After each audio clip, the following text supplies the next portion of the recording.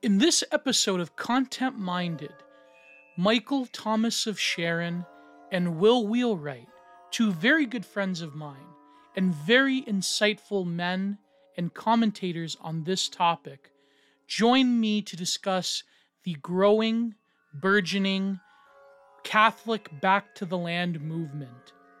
We talk about the sacredness of the landscape, of what it means as a spiritual practice to cultivate the land, to nourish ourselves.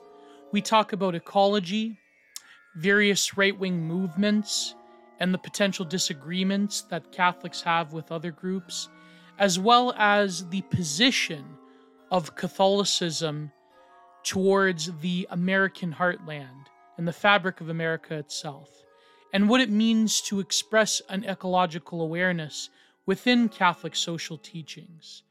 This episode is one of my deepest and one of my best.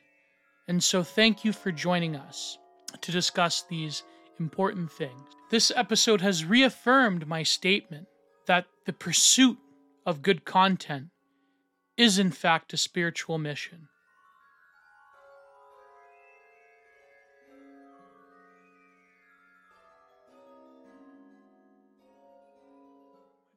So please, that's another thing. No Fed.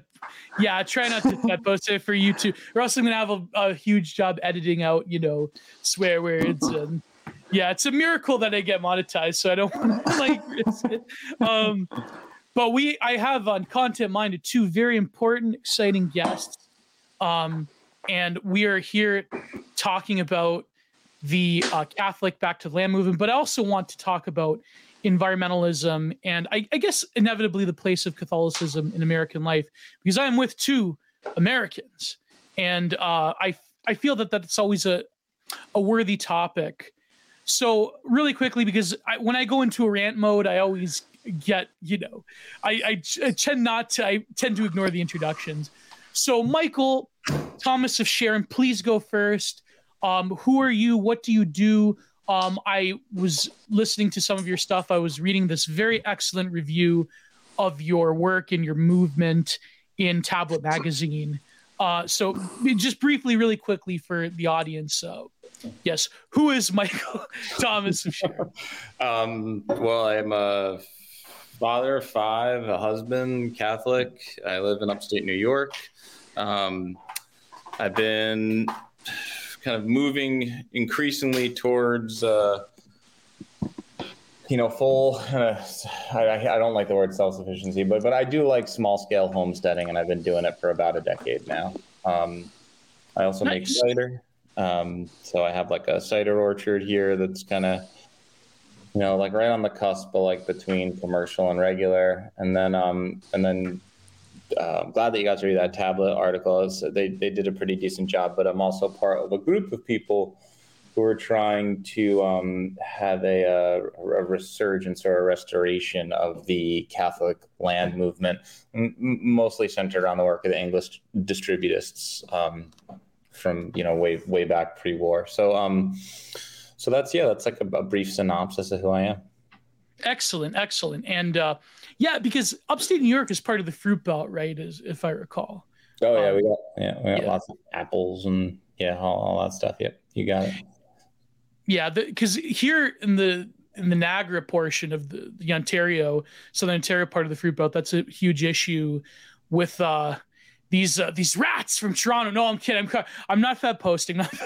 These people from Toronto that moved down and they're building condos, and they're destroying a lot of the primary farmland that can sustain fruit in a more northern climate for land development. And I feel really bad that I come from a concrete background, construction background, and unfortunately my old man helps contribute to a lot of those townhouses being built. But what are you going to do, right?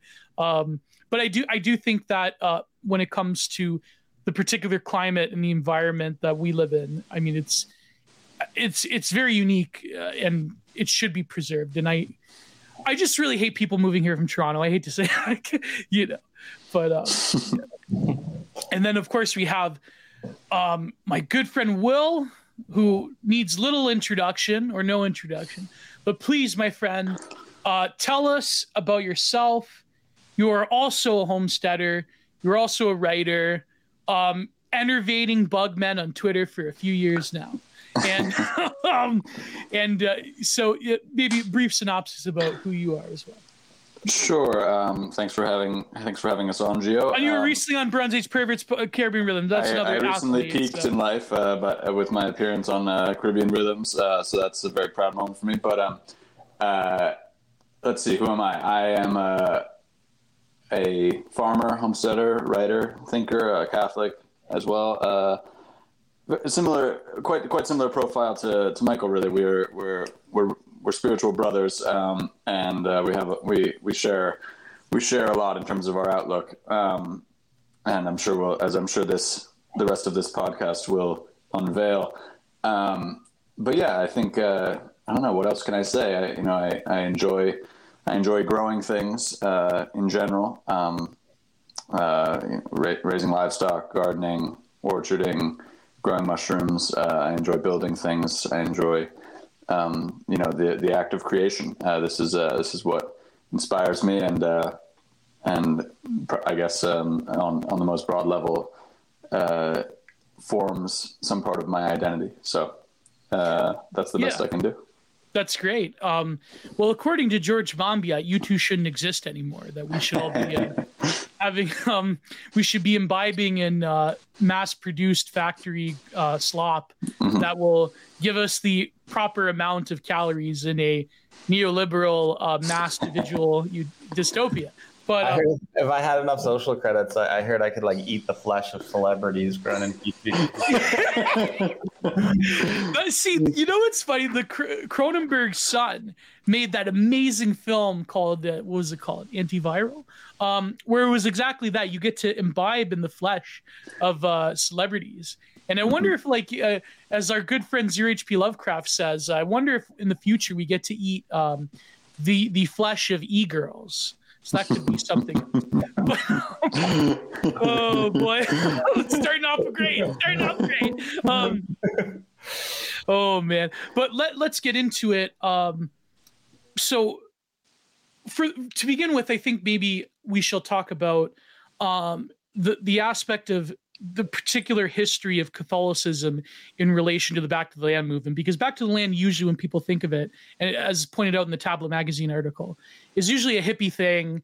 It's something that the real hardcore die-in-the-wool hippies, the ones that didn't sell out and become yuppies, that they actually lived their principles, and they, a lot of them were in upstate New York, and a lot of them were in the sticks of California.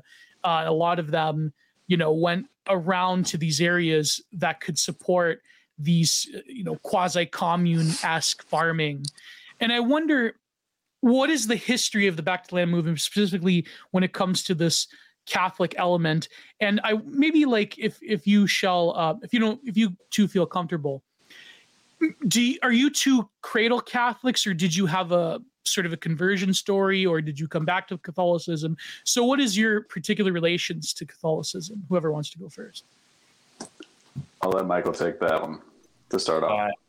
All right, so a couple different parts to that question. I'm going to go with the me part first, which is I'm a cradle Catholic, big Italian family. Same here, yeah. Yeah. My mom's Irish or Scandinavian something or other, but my whole dad's side of the family is just big Italian family, and so Catholic, grandma praying rosaries and that kind of thing. My parents kind of fell into the boom, the 60s materialism generation, kind of like the latent cultural, oh, thanks, honey. Sorry, my wife's putting dinner on the table right now. Hi, Edie. Very trad. Yeah. So thank you, Jenny. So where were we? So I grew up very Catholic with my grandma and stuff, but my parents weren't. They completely abandoned it. It was only in form. it was like a cultural form. So a lot of like the C&Es, like Christmas and Easter we went to, but outside of that, there was no acceptance of like a larger Catholic ontology or like, we weren't like reading our catechisms. But when I would go to grandma's house, she was, right? So I had that element in my life. And then throughout my life for a while, I drifted far from the faith. I think it was kind of like always latently there with me, right? I would, as we talk more, I would say it's like latently everywhere, in Western, Civ, but in the same kind of way, it was latent in me. And as I began to quiet myself down, eventually in my I did a lot of different things. Like I lived on like reservations. I actually stayed with Buddhists for a while. I was always kind of had this wrestling with like a spiritual existence, and aestheticism and various kind of like pathways like that. And then in my I finally got a farm in my early 30s, and then that kind of grew into where I'm in now. And in that process of farming and coming into contact with what is primary on the landscape, I was granted this beautiful period of like being able to just like read. We had some financial victories, and so I was just really liberated from like the push and shove of a lot of social pressures that people focus on. And so I just kind of was on my farm with my kids, and I would read, classics, and I would farm all day in close proximity to the soil with like, human scale methods. And I'd be reading things, and slowly my Catholic faith emerged in me. And I won't get into all the specifics, but over a couple of years it emerged, and then it emerged incredibly strongly, like William knows the word for it, the Theokus, I forget what it's called. It's like the ever presence of like God, like witnessing God. Theokotos. Yes, thank you. Emerged in my life, and it was like this undeniable thing. And then since then, it has been a road. Like we started to realize, we got to go back to the sacraments. So trying to search for that, then discovered, we're looking to take refuge in the church, and then discover the church is even more of a mess than the secular world. Yeah. Oh God. And then then found our way to traditionalism and traditional Catholicism over the past couple of years. And I've just basically been, I have a fork. Thank you, love. Thank you for thinking of me. That's my 2-year-old Edith. But go, don't come in though. I got to talk to people. Okay. I love you. And so, so that's kind of my story. So now we have a little parish community that's beautiful. We found a traditional mass close by. It's 30 minutes away. And I found this beautiful kind of synergy in the Catholic land movement stuff, which really speaks to the reappearance of the faith in my life. And so that's the me part of the question. That was my path to Catholicism. Like I said, I could go on and on and on about it. But it was really a witness and work with the soil. That was the first thing of being like, hey, they're like, the presence of God, and just kind of really seeing that, and then realizing throughout antiquity, there's been many men who have wrestled with this experience, that I'm not the first, and then further understanding the Catholic perspectives on this, and being like, I have this rich history that for some reason has been abandoned or obscured from me. And then so I began to dig, and then literally and also spiritually dig. Yeah, I didn't even need to do that, but you got it. Well, I was going to make a Mudvayne reference there for the song "Dig," but that's amazing. That's great. I think that you've summarized. I think what maybe I think for probably Generation X, but also us millennials. I'm about to turn 30 this year. I think that the sort of relation to the faith that has to overcome in some ways the lack of education from our boomer parents who were seduced into a very cafeteria Catholic, or almost I hate to blackpill, but I would say almost like a spiritually secular or atheistic relation to the faith, that it's, and I hate to say it, unfortunately, as Italians, a lot of the boomer generation was subject to this. And I think that your story is a great one. It's a great illustration. And so, Will, if you have a personal story, I would love to hear it.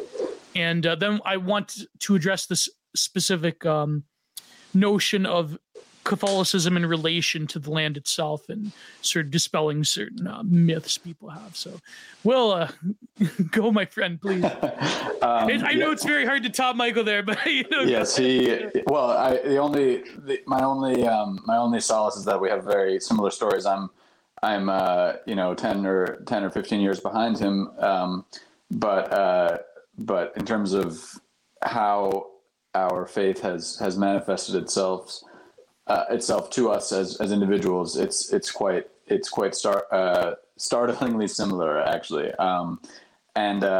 So for me, I'll tell you more, a little bit about my background. I was raised Anglo-Catholic, as the Episcopalians once referred to themselves. Liturgically had quite an Orthodox experience. Actually, interesting. So as people who know me and follow me on Twitter know, I'm also a big fan of the traditional Mass and traditional Catholicism. Not just a big fan. I mean, I am. I attend a traditional parish and go to the Latin Mass at least once a week, every week. So, interestingly for me, having during the beginning of my foray into the Roman Church, gone to a Novus Ordo Mass for a few months, I was like, and then discovering that a traditional Mass still existed and that you could go to it, and it's very beautiful and spiritually moving. I was like, wait, this traditional Mass is quite close to the Episcopalian church service, as they call it, that I grew up with. A lot of the old traditional prayers, although the Episcopal Church has gone woke, and you'll see pride flags flying from every steeple every day, this sort of thing, and it's very much a sort of like waspy New England liberal. In the South, I think it's not quite so bad, but the Episcopal Church is definitely similar to the Church of England itself. It's similar to the Anglicans. Yeah, they have that liberalism inherent. Right, and so that's there. And growing up in my church, I was not aware of that political dynamic. The liturgy was solemn and serious, and I appreciated that. And we had Sunday school, and I think that what I tell people is I was given a very solid kind of biblical literacy education, as though the point of having a kind of scriptural background or understanding is just like one book among many, just like you need to know Shakespeare and Homer and Virgil, you need to know the Bible, and that's obviously true if you want to have any kind of literary if you want to understand what you're reading, if you're reading anything important. But in terms of the coherence between what does the gospel have to do with Genesis? What do Christ and Our Lady have to do with Adam and Eve? And then just, I think in retrospect, a lot of revisionism about, in order to accommodate left-wing political stuff, a lot of revisionism in the interpretation of the New Testament. That's just quite cynical, I think. And so that's what I was raised in. And, we were, interestingly, I think somewhat uniquely, I've come to realize my father was the religious one in between my parents, and he's the one who insisted that we go to church every week, and we did. And my mom, I think most of the time, if spirituality remains in a family, it remains through the the repository tends to be the women, for spiritual life, and I think that's certainly, Bap talks about this, and that's been true for probably centuries now. But in my family, that wasn't the case, interestingly enough, and I think that's a significant factor in why I have faith at all, because none of my siblings are Christian or really, as far as I can tell, religious in any way. And I've gone the opposite direction and become, gone deeper into what it means to be Christian and Catholic, and just, I think, so to continue the story, I think I just, similar to Michael, in my late teens and early 20s, as a lot of people seem to do, drifted away from the faith, but always had, as Michael was saying, a strong sense of the presence of God, and specifically of Christ, and actually specifically, even though I wasn't raised Catholic, of Our Lady in my life. I just had a deep sense of, not like that they were necessarily watching over me or something like that, but just that they were there and they mattered, and there was something really powerful about them. And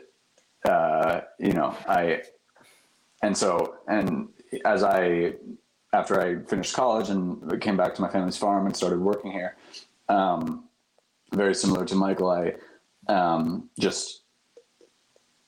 was talking about this with BAP, that, I sort of thought in a secular way that in order to do what needed to be done, in order to kind of restore this farm and make it a proper functional farm again, which it hadn't been for some years, that, kind of earthly sources of motivation would suffice. But that very quickly, became apparent that they would not. The reality of work gave way to that notion. Yeah. Yeah. And so I sort of sat there asking myself, especially in moments of kind of deep frustration and struggle with the enormous load of work, mountain of work that lay ahead of me. How am I going to do all this? And I just became aware of my need for a deeper spiritual source of vitality and energy. I searched for many years and have ended up truly and honestly finding it in the Latin Mass and in traditional Catholic doctrine and theology. And actually, this is I would like to read quickly. Go ahead. Just like a quick passage from Brothers Karamazov. Are you reading now? I'm reading now, yes. But this will resonate deeply and will enrich the rest of the conversation. Okay, this is from the Elder Zosima part of the book, for those who know it. In my youth, I'm reading now. In my youth, long ago, nearly 40 years ago, I had traveled all over Russia with Father Anfim, collecting funds for our monastery. And we stayed one night on the bank of a great navigable river with some fishermen. A good-looking peasant lad, about 18, joined us. He had to hurry back next morning to pull a merchant's barge along the bank. I noticed him looking straight before him with clear and tender eyes. It was a bright, warm, still July night. A cool mist rose from the broad river. We could hear the plash of a fish. The birds were still. All was hushed and beautiful, everything praying to God. Only we two were not sleeping, the lad and we talked of the beauty of this world of God's, and of the great mystery of it. Every blade of grass, every insect, ant, and golden bee all so marvelously know their path, though they have not intelligence. They bear witness to the mystery of God and continually accomplish it themselves. I saw the dear lad's heart was moved. He told me that he loved the forest and the forest birds. He was a bird catcher, knew the note of each of them, could call each bird. I know nothing better than to be in the forest, said he, though all things are good. Truly, I answered him, all things are good and fair, because all is truth. Look, said I, at the horse, that great beast that is so near to man, or the lowly pensive ox, which feeds him and works for him. Look at their faces. What meekness, what devotion to man, who often beats them mercilessly. What gentleness, what confidence, and what beauty. It's touching to know that there's no sin in them, for all except man, is sinless, and Christ has been with them before us. Why, asked the boy, is Christ with them too? It cannot but be so, said I, since the word is for all creation and all creatures. Every leaf is striving to the word, singing glory to God, weeping to Christ, unconsciously accomplishing this by the mystery of their sinless life. Yonder, said I, in the forest wanders the dreadful bear, fierce and menacing, and yet innocent in it. And I told him how once how once a bear came to a great saint who had taken refuge in a tiny cell in the wood. And the great saint pitied him, went up to him without fear, and gave him a piece of bread. "Go along," said he. "Christ be with you." And the savage beast walked away meekly and obediently, doing no harm. And the lad was delighted that the bear had walked away without hurting the saint, and that Christ was with him too. "Ah," said he, "how good that is! How good and beautiful is all God's work." He sat musing softly and sweetly. I saw he understood. And he slept beside me a light and sinless sleep. May God bless youth. And I prayed for him as I went to sleep. Lord, send peace and light to thy people. So this is I'm done reading. This is a passage that I recently came across as I've been rereading this Dostoevsky, and I found it extremely moving, and it resonated with me deeply. I hope that explains, in better words than I could put it, this connection to the land that I'm sure we'll continue to attempt to identify and what would you say? Explore. Explore. Yes. Well, that's fascinating. I think that it really sets up, I think, what the first thing I wanted to talk about, the relation to the land, but specifically the Catholic faith in relation to the land. Me being an artist, doing a lot of landscape painting, especially years ago, I do feel this connection to it, gardening myself as well, but, not nearly the same degree as you two, obviously.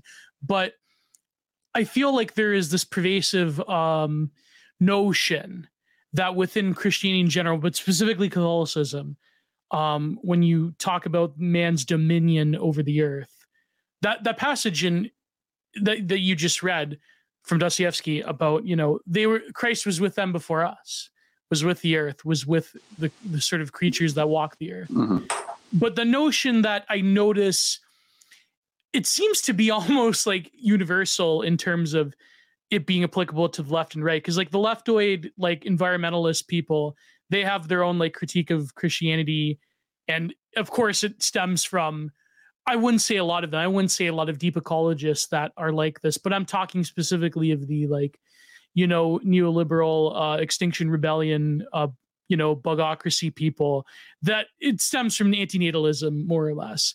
Then there is, I think, the right-wing critique, which comes from neo-paganism, which I know that, Will, you're acquainted with, which is that Christianity not only subdued the peoples of the earth and, brought them out of disunity with the land and derooted them. And, Christianity was the quote-unquote first cosmopolitan act, and that it really disregards the earth. And, of course, that's the Nietzschean critique that Christianity and Catholicism disregards life, and it's very much, it's essentially interpreting Christianity as another form of Neoplatonism or Gnosticism, where the earth is irrelevant, the earth is actually evil, it is transcendence that only matters.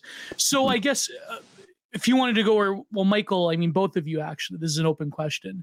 What do you think of that assessment that in Christianity actually disregards the concerns over the earth itself, and that it's very neglectful, or that by having more children that you are somehow evil, and that but it is funny that even Ted Kaczynski said that perhaps people who are aware should be having more children rather than people who are consciously trying to destroy the earth. So I wonder, like, what do you two think of this this myth or this notion that people have of Catholicism and Christianity when it comes to environmentalism? I think the passage that William just read speaks to it beautifully, and the idea creation, is singing the glory of God, and that we're part of that song of being, and that song of creation. Like, we have harmony in that. I think that passage continues to go on, or that dialogue continues to go on. It might be another Dostoevsky, but he begs forgiveness from all the animals, from the birds particularly, and talks about how all of the world is connected like a great dark ocean. I'm not going to get the words right because it's not in front of me. But and that movement on one side affects movement on the other, and that by like prostrating himself in front of the bird, even the smallest of creatures, affects like great unseen oceans on the other side of the world. and that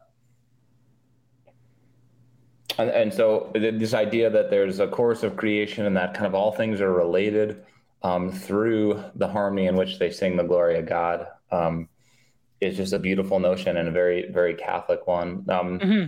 I could talk about, so there's something I always like to bring up when we have this discussion about like what, the Catholic dominion and everything else, right? So the Old Testament, right? It moves across the altar, right? So it is reconciled by Christ.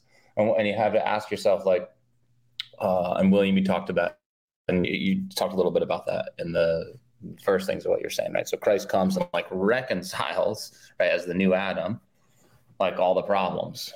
And what does Christ sacramentally put at the center, right? What he puts his ever renewing body at an act of communion at the center of Catholicism. And so I think that he can't do that, right? Why wasn't it, there's reason there for us to really contemplate and think deeply about why communion is at the center, why this act of communion. I mean, it could have been, Christ could have picked a lot of different things, right? Right. It could have been a dance, it could have been, there could have been a lot of metaphor and not, what is a parable, not metaphor, a parable in the. He could have picked a loaf of bread. Right. Yeah, the conquest for bread. Yeah. Right. And so that act of communion at the center of it all informs a deep kind of thinking about like what communion is. And if we think practically, so just take it apart on the practical level of relationship, and I mean real, tangible, how we relate to things, right? Communion happens at consumption. Right? We eat things and we commune with them and they become us and we excrete them back into the landscape. And then there's this kind of mysterious session and then things come back into us. And so he picks that process to teach and to put humanity at the center of. And I think it has a lot to instruct, right?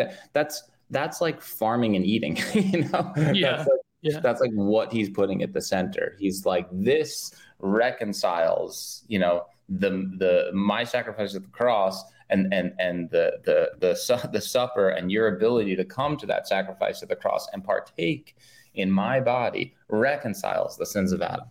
I think there's something very, very profound in that, and I believe that it speaks very much to type of primary and closeness with and thoughtfulness and stewardship of all the things that are related to our practical pattern of communion. That comes down to farming, right?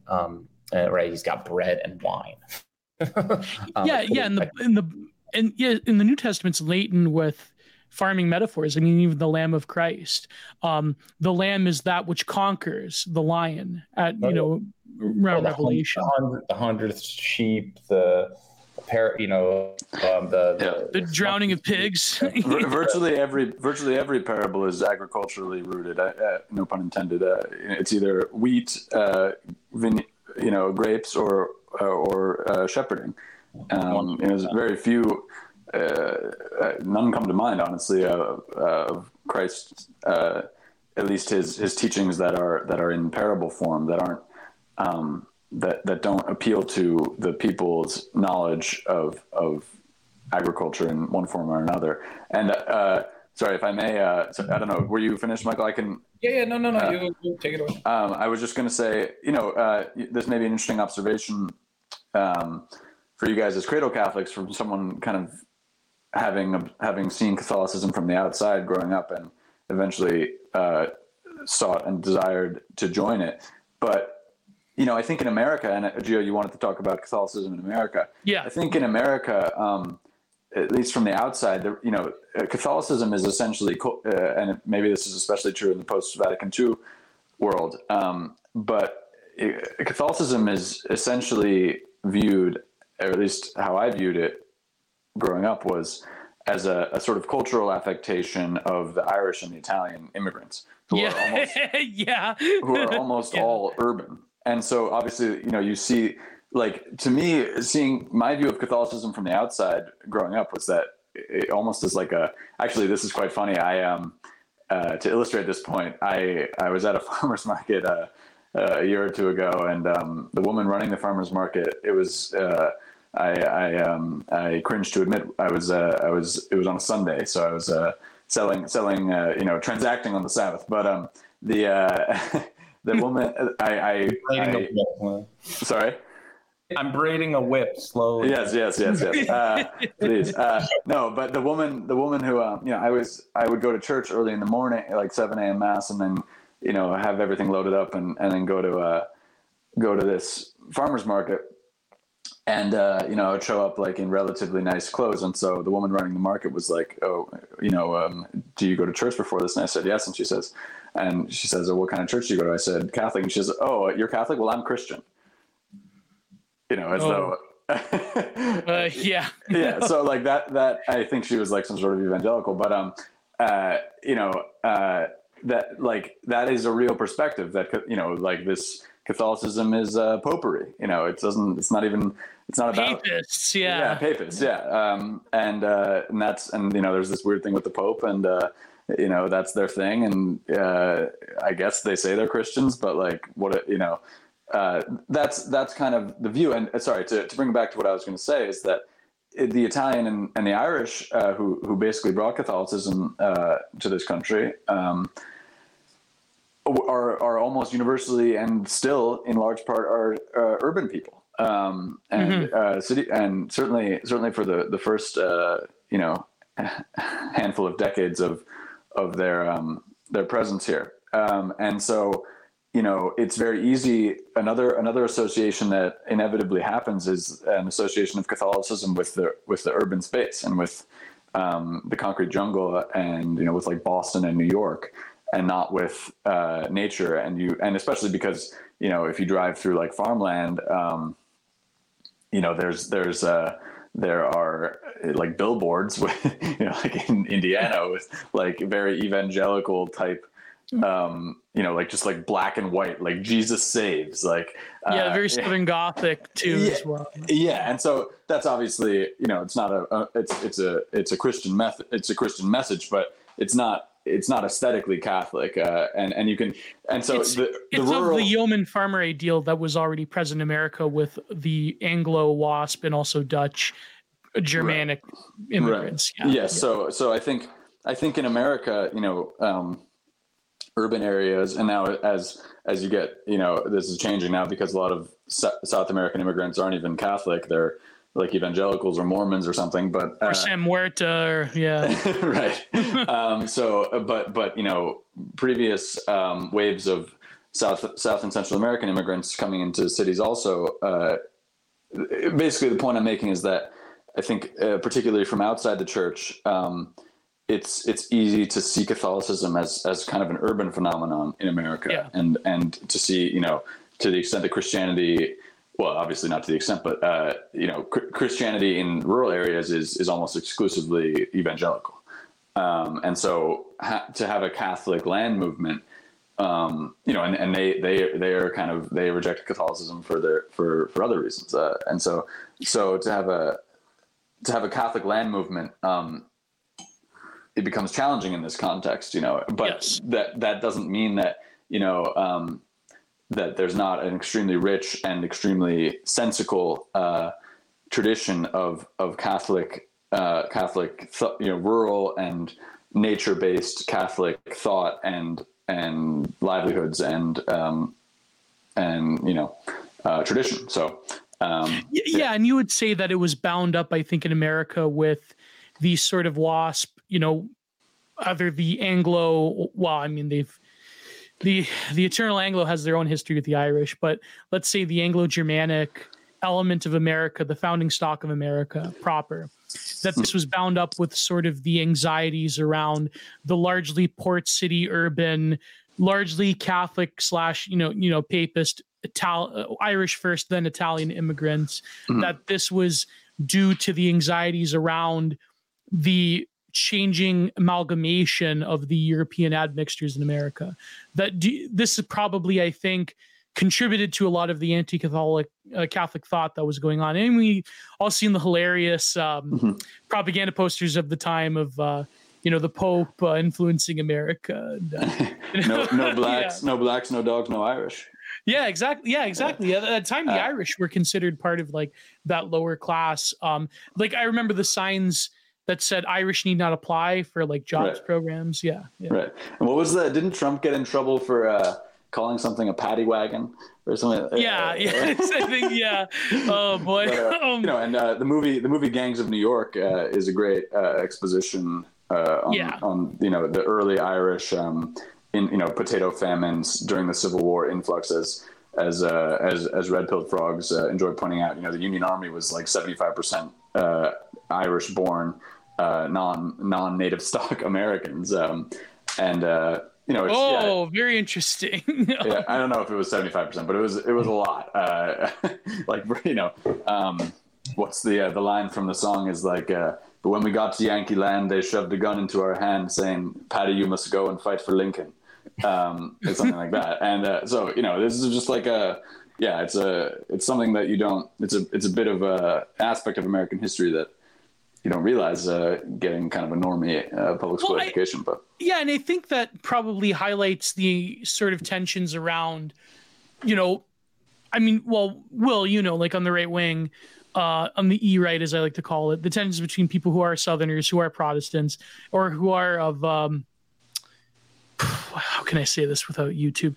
Politics of a particular identitarian variety, how they have this anxiety or this sort of critique of the way that trad Catholicism has been sold into like the body of right-wing politics, the sort of integralist baptism fed cast, but also like America first integralist. Like, what do you like? And I guess Michael as well. Because you're a family man as well, and I want to get to the antinatalist aspect of certain forms of environmentalism. But what do you think of like Catholic identity, like being an American?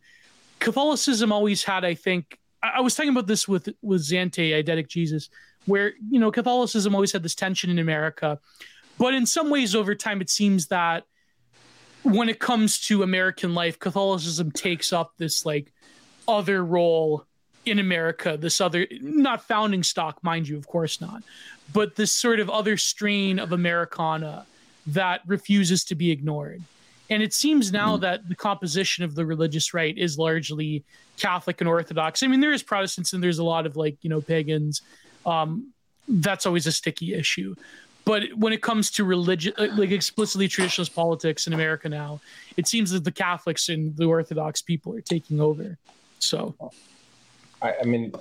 two things from all that that we were just talking about was one about the urban Catholics. It's really, really interesting that the Leo the 13th's encyclical and his stance against communism that was emerging, on the other side of the world, takes root in Europe and in a lot of ways becomes a back to the land movement. And that's what the the English and the Irish Catholic response to that threat of industrialism and urban urbanization of the poor. That's what the Catholic land movement was about. It was back in Europe and in America.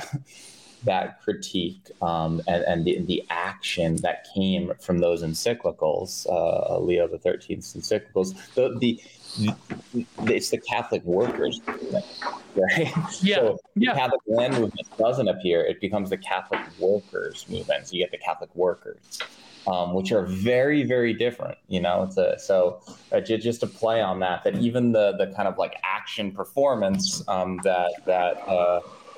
that came from America in refuting, the tenets of industrialism and liberalism and the things that gave rise to on the other side of the pond, the Catholic land movement here became the Catholic worker movement, which was like all about immigrant rights,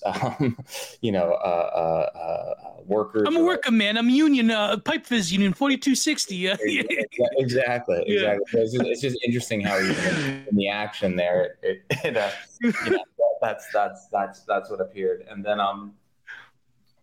the second thing about the bigger question about like how does Catholicism fit into the American experience is one of the things that drove me back to Catholicism in understanding it is that as I came into like, I'll admit that in my teenage years and 20s, like I said, I drifted.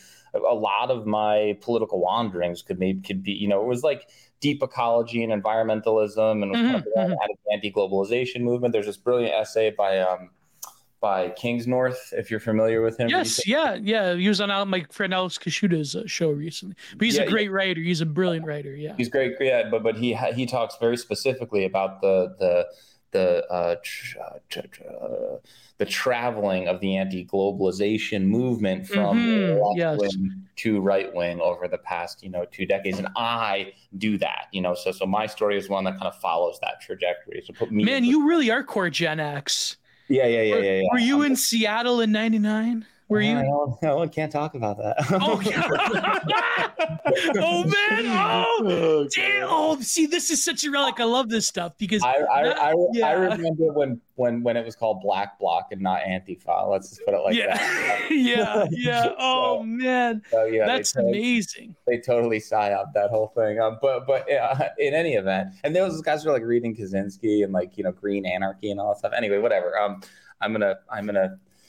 Well, Derek Jensen's one of my favorites. He's been viciously canceled by a certain sector of the left politics. Language older than words. I was totally reading that, Oh man, 20 years ago.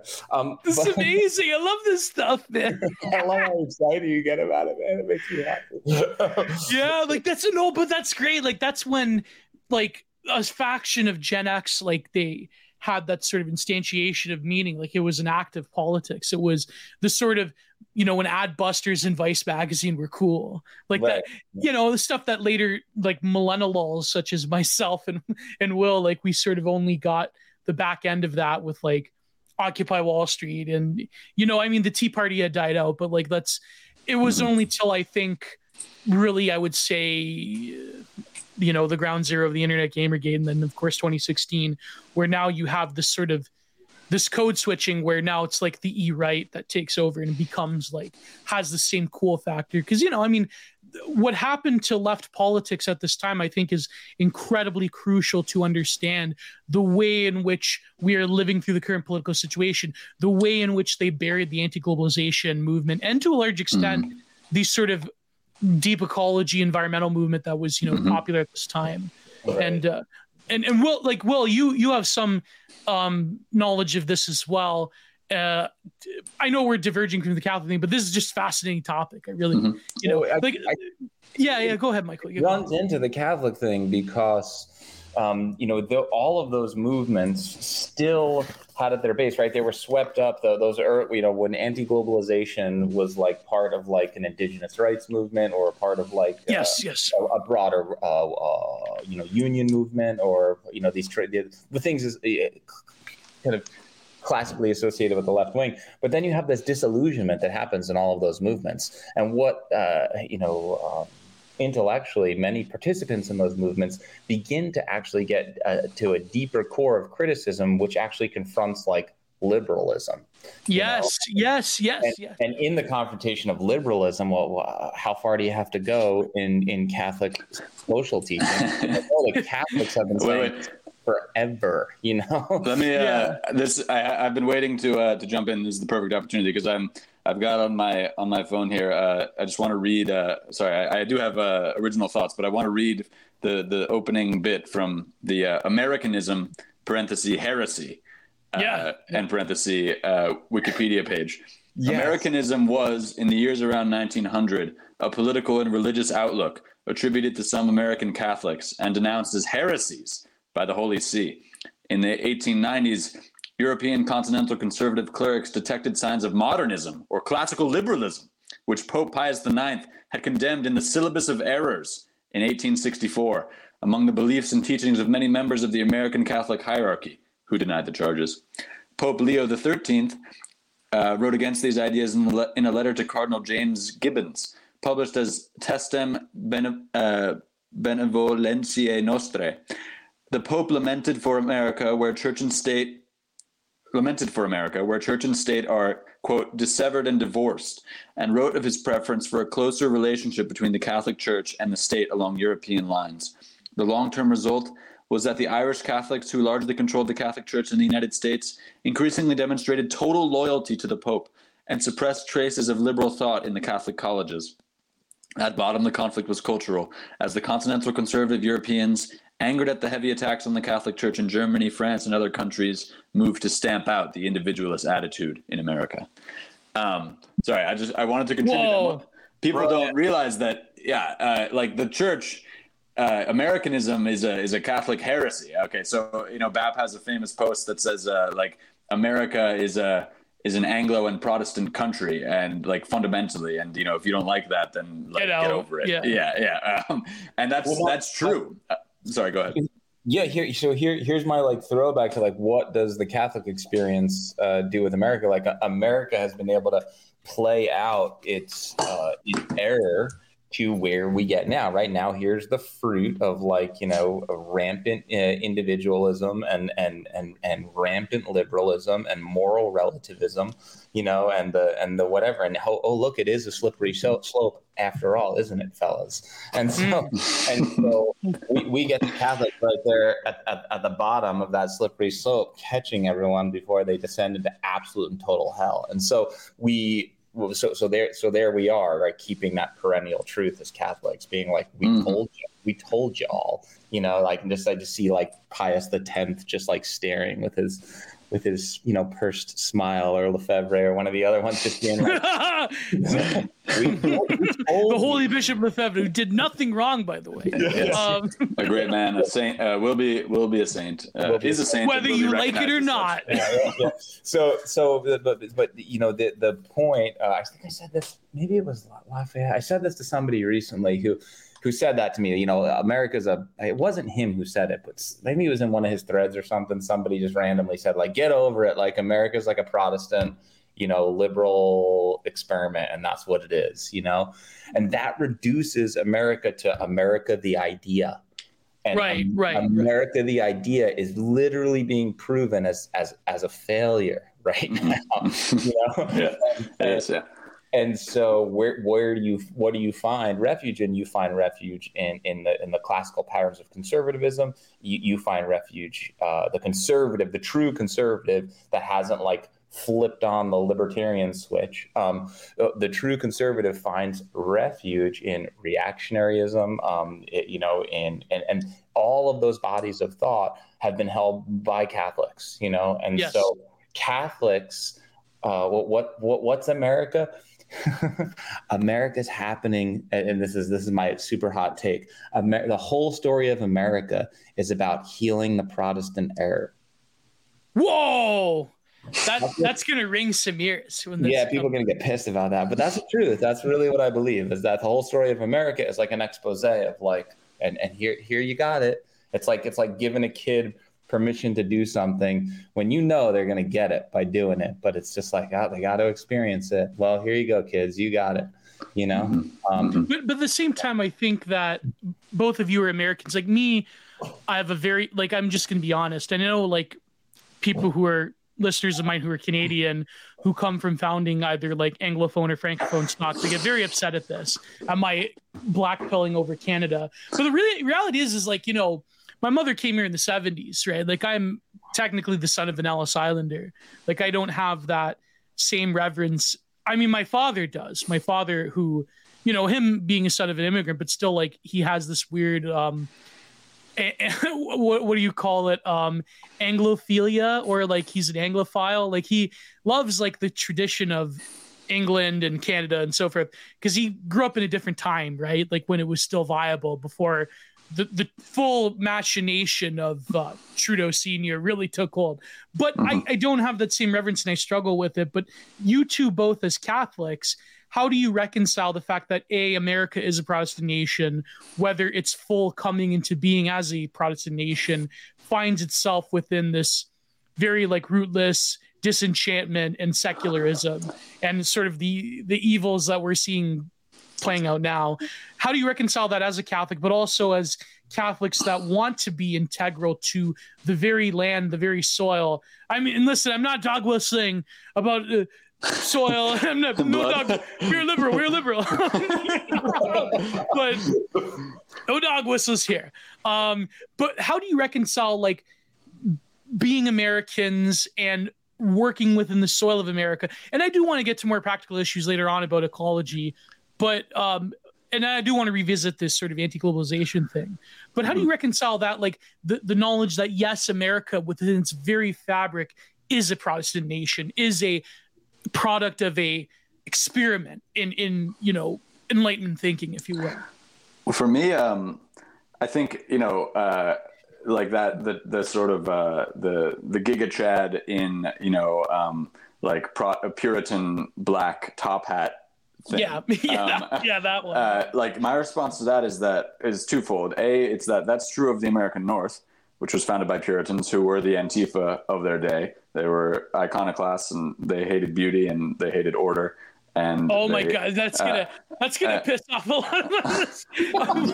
Sorry, that's just the truth. You can, it's gotta do its work. Yeah. And I do not endorse that view fully, but maybe I do.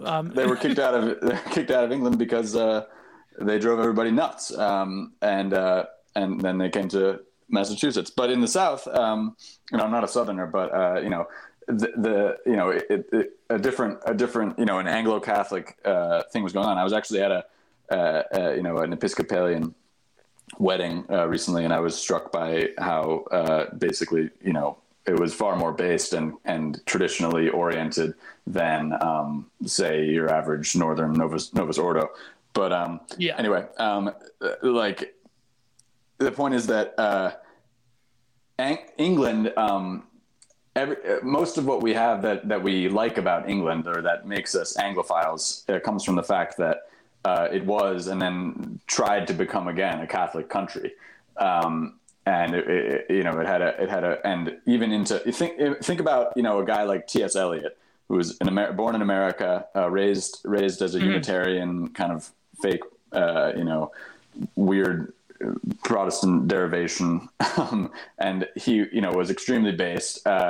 His famous line is that he's in art he's a classicist, in politics he's a monarchist, and in religion he says he's an Anglo-Catholic. But the point is just that the English, and he flirted with some other based political yes, and his friend Ezra Pound did more than flirt. But his editor.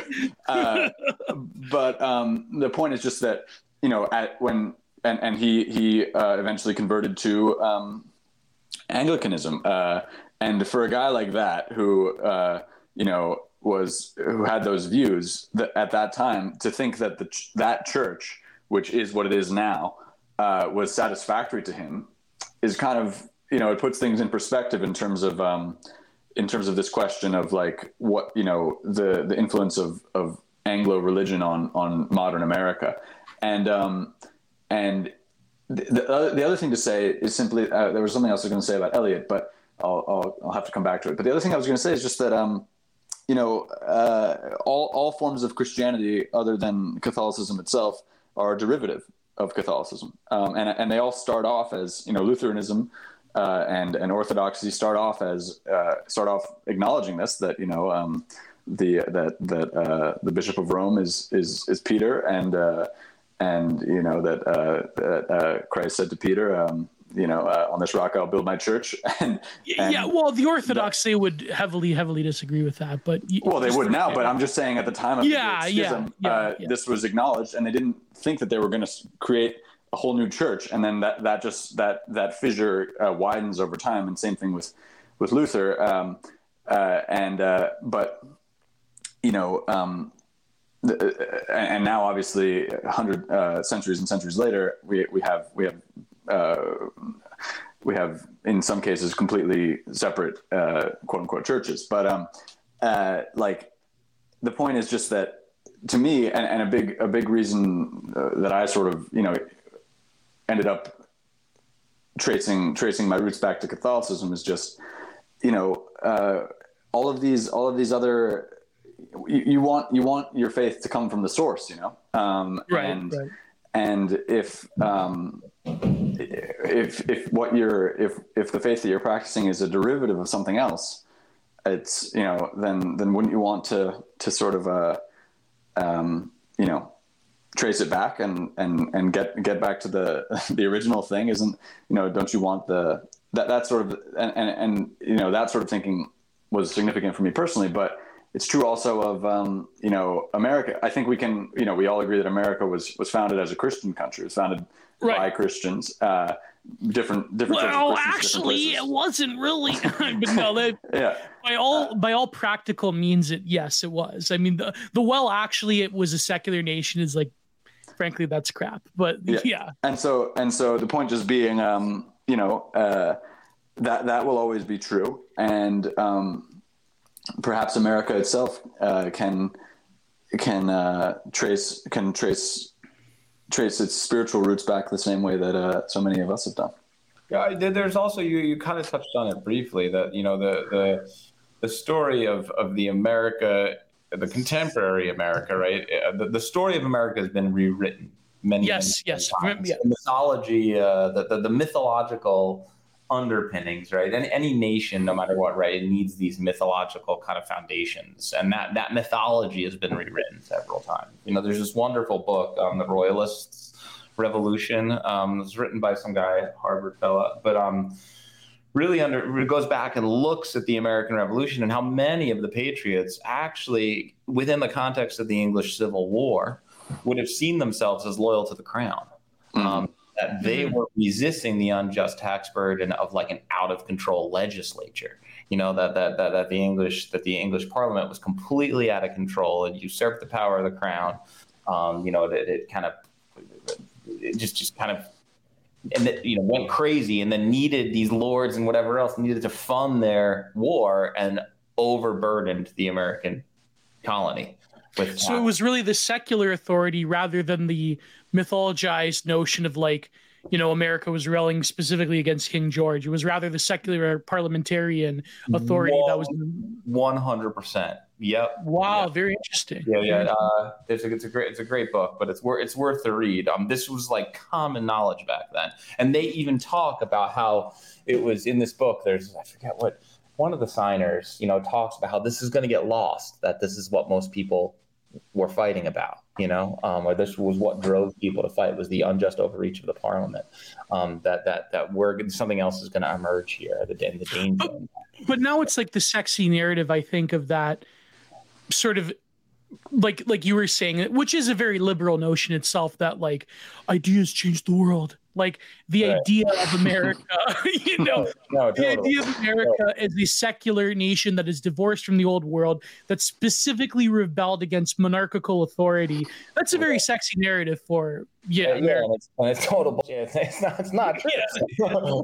but yeah, you're right. It's like enchanted, generations now of Americans. But the other thing that I wanted to point out is just that the triumph of contemporary American, mythological rewrite also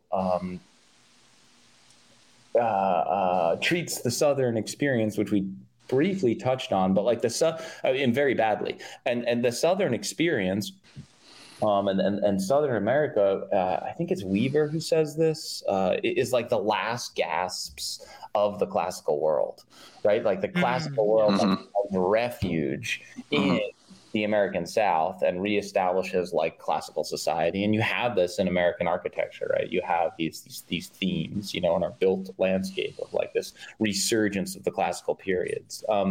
And you have this very Aristotle type social order, right? You have very rigid class structure. You have a very agrarian, manorial kind of a build to the society. And this was, again, to William's point, like destroyed by the Northern industrialists, and then buried. And so I don't want to get too far into it, but that's America's heritage too, is that story, even though it's been buried and obscured, and there's been a triumph of over, that to understand the American story correctly is one to encompass even the aspects of its history which have been rewritten or destroyed or obscured. And then one more, Gio, just to answer, like, how do I feel about a Catholic like this? Like us, us Catholics, like we had our heyday, and the cathedral still stand, yet they tell us it was like a dark age, So like, Yeah. we've been living in the, everyone else has been living in the ruins, and it's their cash cow, their tourist industry cash cow still. They owe it to the. No, we need to reclaim all that money for Rome. Yeah, they're living in the ruins of Catholic social order. Like all of Western civilization is living in the ruins of Catholic social order. And so it's all still there. And again, just in the same way that the royalist understanding of the American Revolution or the classical understanding of the American South is obscured, that type of idea that like we're living. Really, the cultural residual of Catholic social order is still what's holding society together. Yeah, and like for instance, think about the law. What kind of religion was England practicing when the Magna Carta was signed? Right. And so like British common law, English common law, the foundation of what is now the American legal tradition. This is a custom, a tradition of customs and laws and way of life, basically, societal order that originates in it for its first multiple centuries in a Catholic cytoplasm. And so, you just can't separate, as long as America is a Western country, which it obviously always will be, barring, the cleansing fire of nuclear Armageddon. Or the total Brazilification, but that probably won't. Well, we'll see what happens. Well, it'll still be a Western country. That would just mean that the West has Brazil is actually looking more my story, people know I'm ethnically Italian, but my family, my mother's side, my maternal side, since World War I, most of them have been living in Brazil as the Catholic Italian expats to Brazil. And my mother was born and raised in Sao Paulo. And the way things are in Brazil, I mean, they probably have more of, I think, a national unity, even than a lot of like huge chunks of America now. So the whole Brazilification thing is South America in general. The patriotism is extremely strong. It's quite interesting. I got a big side of my Italian family in Argentina. So. Oh, there you go. Yeah. I think I have some relatives in Argentina too. There are many Anglos in Argentina too, Michael. It's quite funny. You can go to Patagonia and there are Welshmen and Scotsmen who still speak this very kind of like 19th century style English. With the accompanying accents, because they just live in complete isolation. See, we need to preserve it. We need to implement a total global Haqqanian containment policy, in my opinion. I like it. Yeah, but what's interesting though is that the recognition of America as a modernist force, and that the South had to be crushed by the industrialists, and it's not the other narrative that people are accepting now.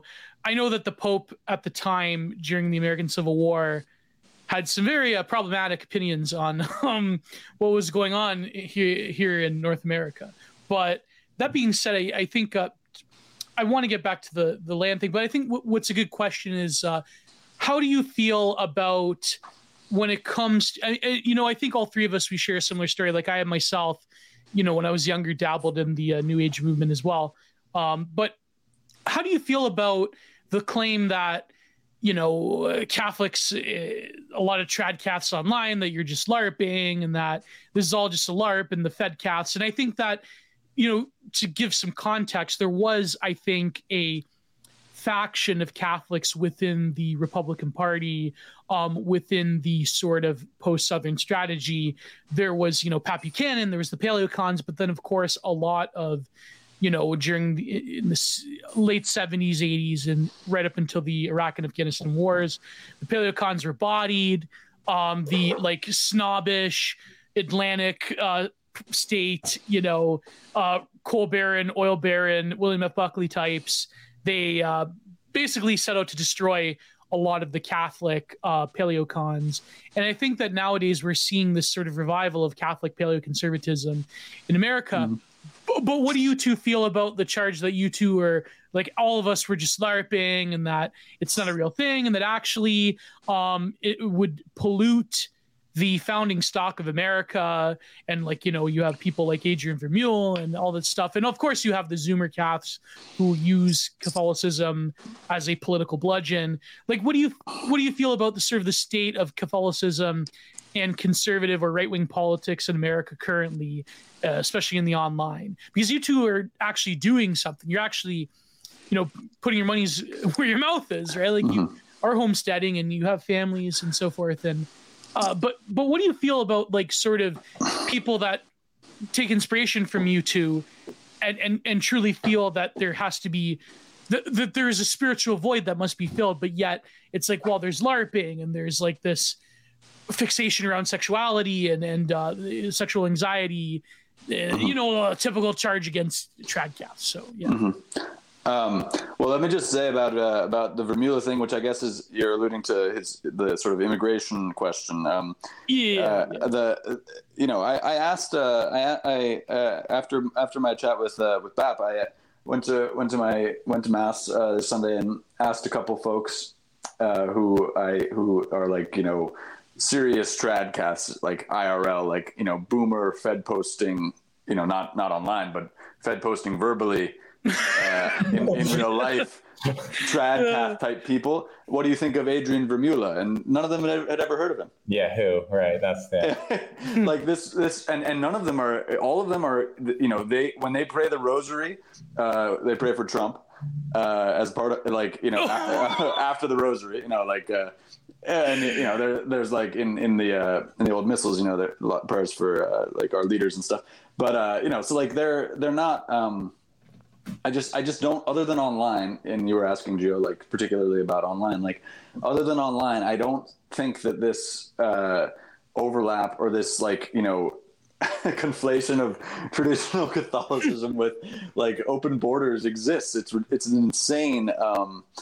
You know, crazy conflation that, you know, Vermeule and his gang have concocted, and it you know, it has nothing to do with it's just such an obvious, like, it's just obvious, like, neoliberal infiltration of the church. You know, of course, the reason that, I mean, assuming that they're not totally cynical, the excuse that they give is that you know, they have, like, the Pope has made sort of like statements insinuating that open borders are or you know, what do they say, like a sheltering the refugee, this sort of thing is which, let's be honest, a lot of churches in certain places of California, they do.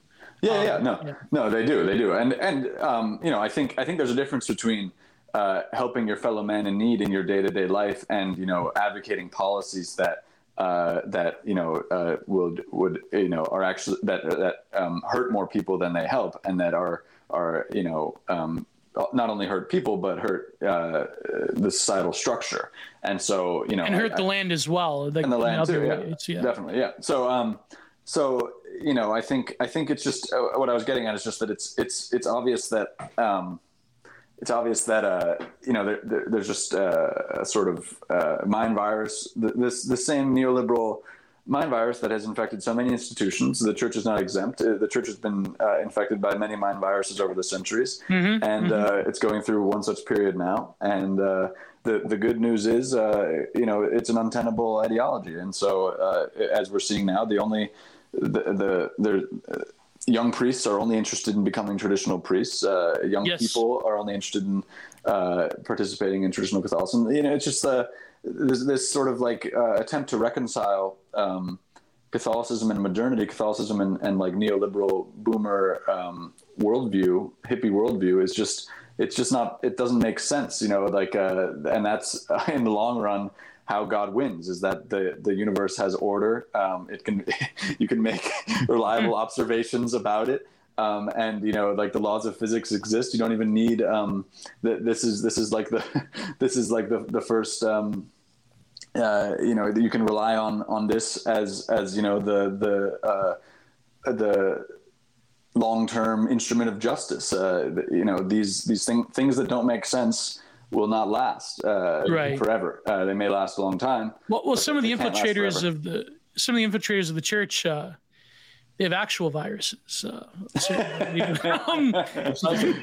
would argue that the entirety of the world revolves around, right, the Catholic sacrament of the Eucharist, and that the church's error is infecting the world rather than the other way around.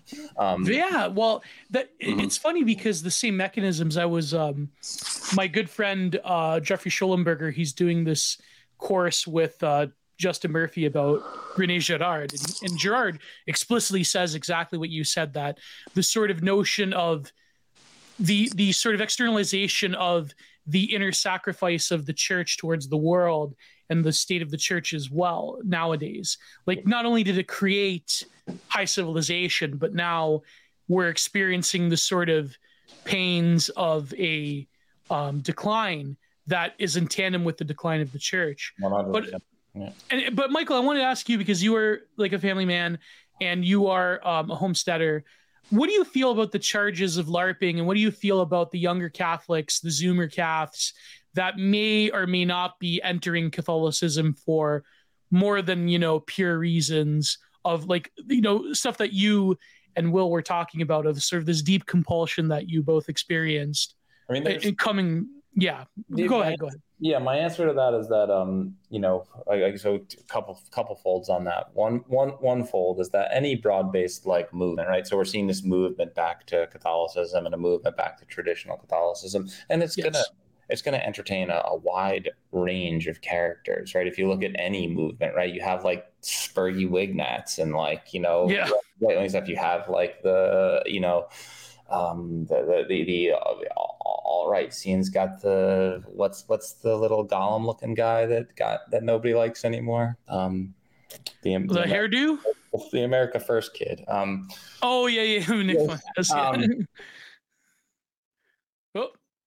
guess one of his kids walked in. Maybe I know that was me. Sorry. No problem. My bad. But there's so any movement is going to attract like a fringe that is like getting a handle on it, and it's just kind of like a mess, So you can't have any broad movement without having like some element of it being a mess. So it's like, to enact that any type of like large social movement is going to have like uniformed purity is just, and like is going to be righteous in all elements and manifest, that's like it's untenable. It's not going to happen, so you're going to have people who are a little off.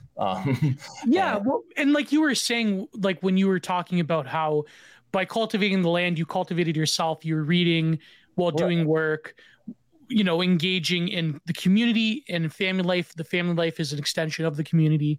I mean, hopefully the Zoomer Caths can be, eventually can awaken into forming these semi-rural or rural communities that we all dream of, right? And I think it's important to nurture the impulse in those people. So, and then I also think it's important to like reach across all these various aisles of the emerging reactionary politic in the American experience, which has got a lot of different. You've identified a bunch of them, Gio. I would identify like the Compact magazine and like like you can keep going. Like it's everywhere, right? All the post left stuff, the breakdown of the gender conversation. Yeah, I'm good friends with a lot of them actually. Like Nina Power and So it's even the Tablet magazine interviewed me recently, and there's just that the anti-movement is just like breaking down. Well, I'm gonna have to censor that for you too. But Oh, right. No problem.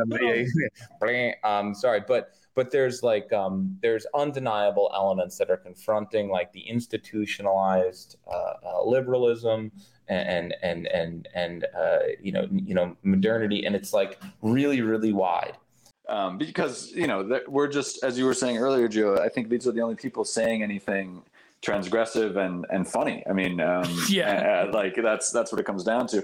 But I wanted to say, did you see the cap of the Café Anon cap that ZHP released again? Yeah, I love that. That was hilarious. Look at you! You have to externalize your thoughts. Yeah. That was an incredible just like amazing lucid moment chirp right there. Yeah, you literally proved exactly what I was saying. But no, what I wanted to say about like, you know, this whole conflict that erupted a couple weeks ago with certain cowboy and Bap, and you know the what was it? There was a Calvin Klein. Oh yeah, yeah. And you're just like you know that show you like Yellowstone. You like that? Yeah, that was great, man. I love it. Yeah. So, but you know, I think I just get frustrated because I was talking about this with Bap, and Bap was saying, you know, there's no conflict between someone like me and someone like you, and I fully agree with that. But for instance, on the question of like sexual, how like a man's relationship to his like sexual impulses, let's say, you know, like I think we would all agree that, or in my opinion, when Catholics talk about the virtue of like chastity, this isn't, and part of this has to do with the feminization of the church, but this isn't about like, you know, virginity, for at least not for men. It's not about like virginity or purity. This is just about not being a slave to your passions. Okay. And I think that Nietzsche and Vitalists are, you know, don't disagree. You know, I am not an expert on that field of thought, but from the ones that I know, I don't think that they would disagree with the idea that, like, you know, if you have like a sexual impulse crosses your mind, whether that's you know, to like you know, in online or in real life, let's say, that you should just like allow that to colonize and possess you. I think that's all, you know, just, and that goes for a lot of virtue. I think a lot of virtue can, you know, it's reductionary to say this, but it, you know, it's a good starting point in understanding what virtue means in the first place. Virtue, you know, manliness, that it begins with self-control, and particularly the virtue of chastity. That's all that is being asked of you by Christ, you know, by God, is just that you not allow your, you know, God gave us, and Catholic, this is a very Catholic notion. Obviously, Catholics are not shy about sexuality, and you know, that's what I mean. We have a way more complex, like, especially being Italian. Like, we're always got this like, you're when it's like guilt, but on the other end, we're uncontrollable. Exactly. And so I think you know, very Mediterranean complex. Right. It's not about, you know, repression or like, you know, some sort of puritanical impulse.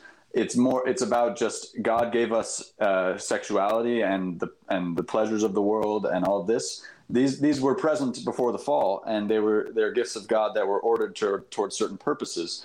And all that what Christ is asking us to do is simply to behave in accordance with that order, rather than you know, in discord with it, which is what, you know, lust and unchaste behavior would be. It's not about, again, and again, I think it's different for men and women, and that's just the biological reality.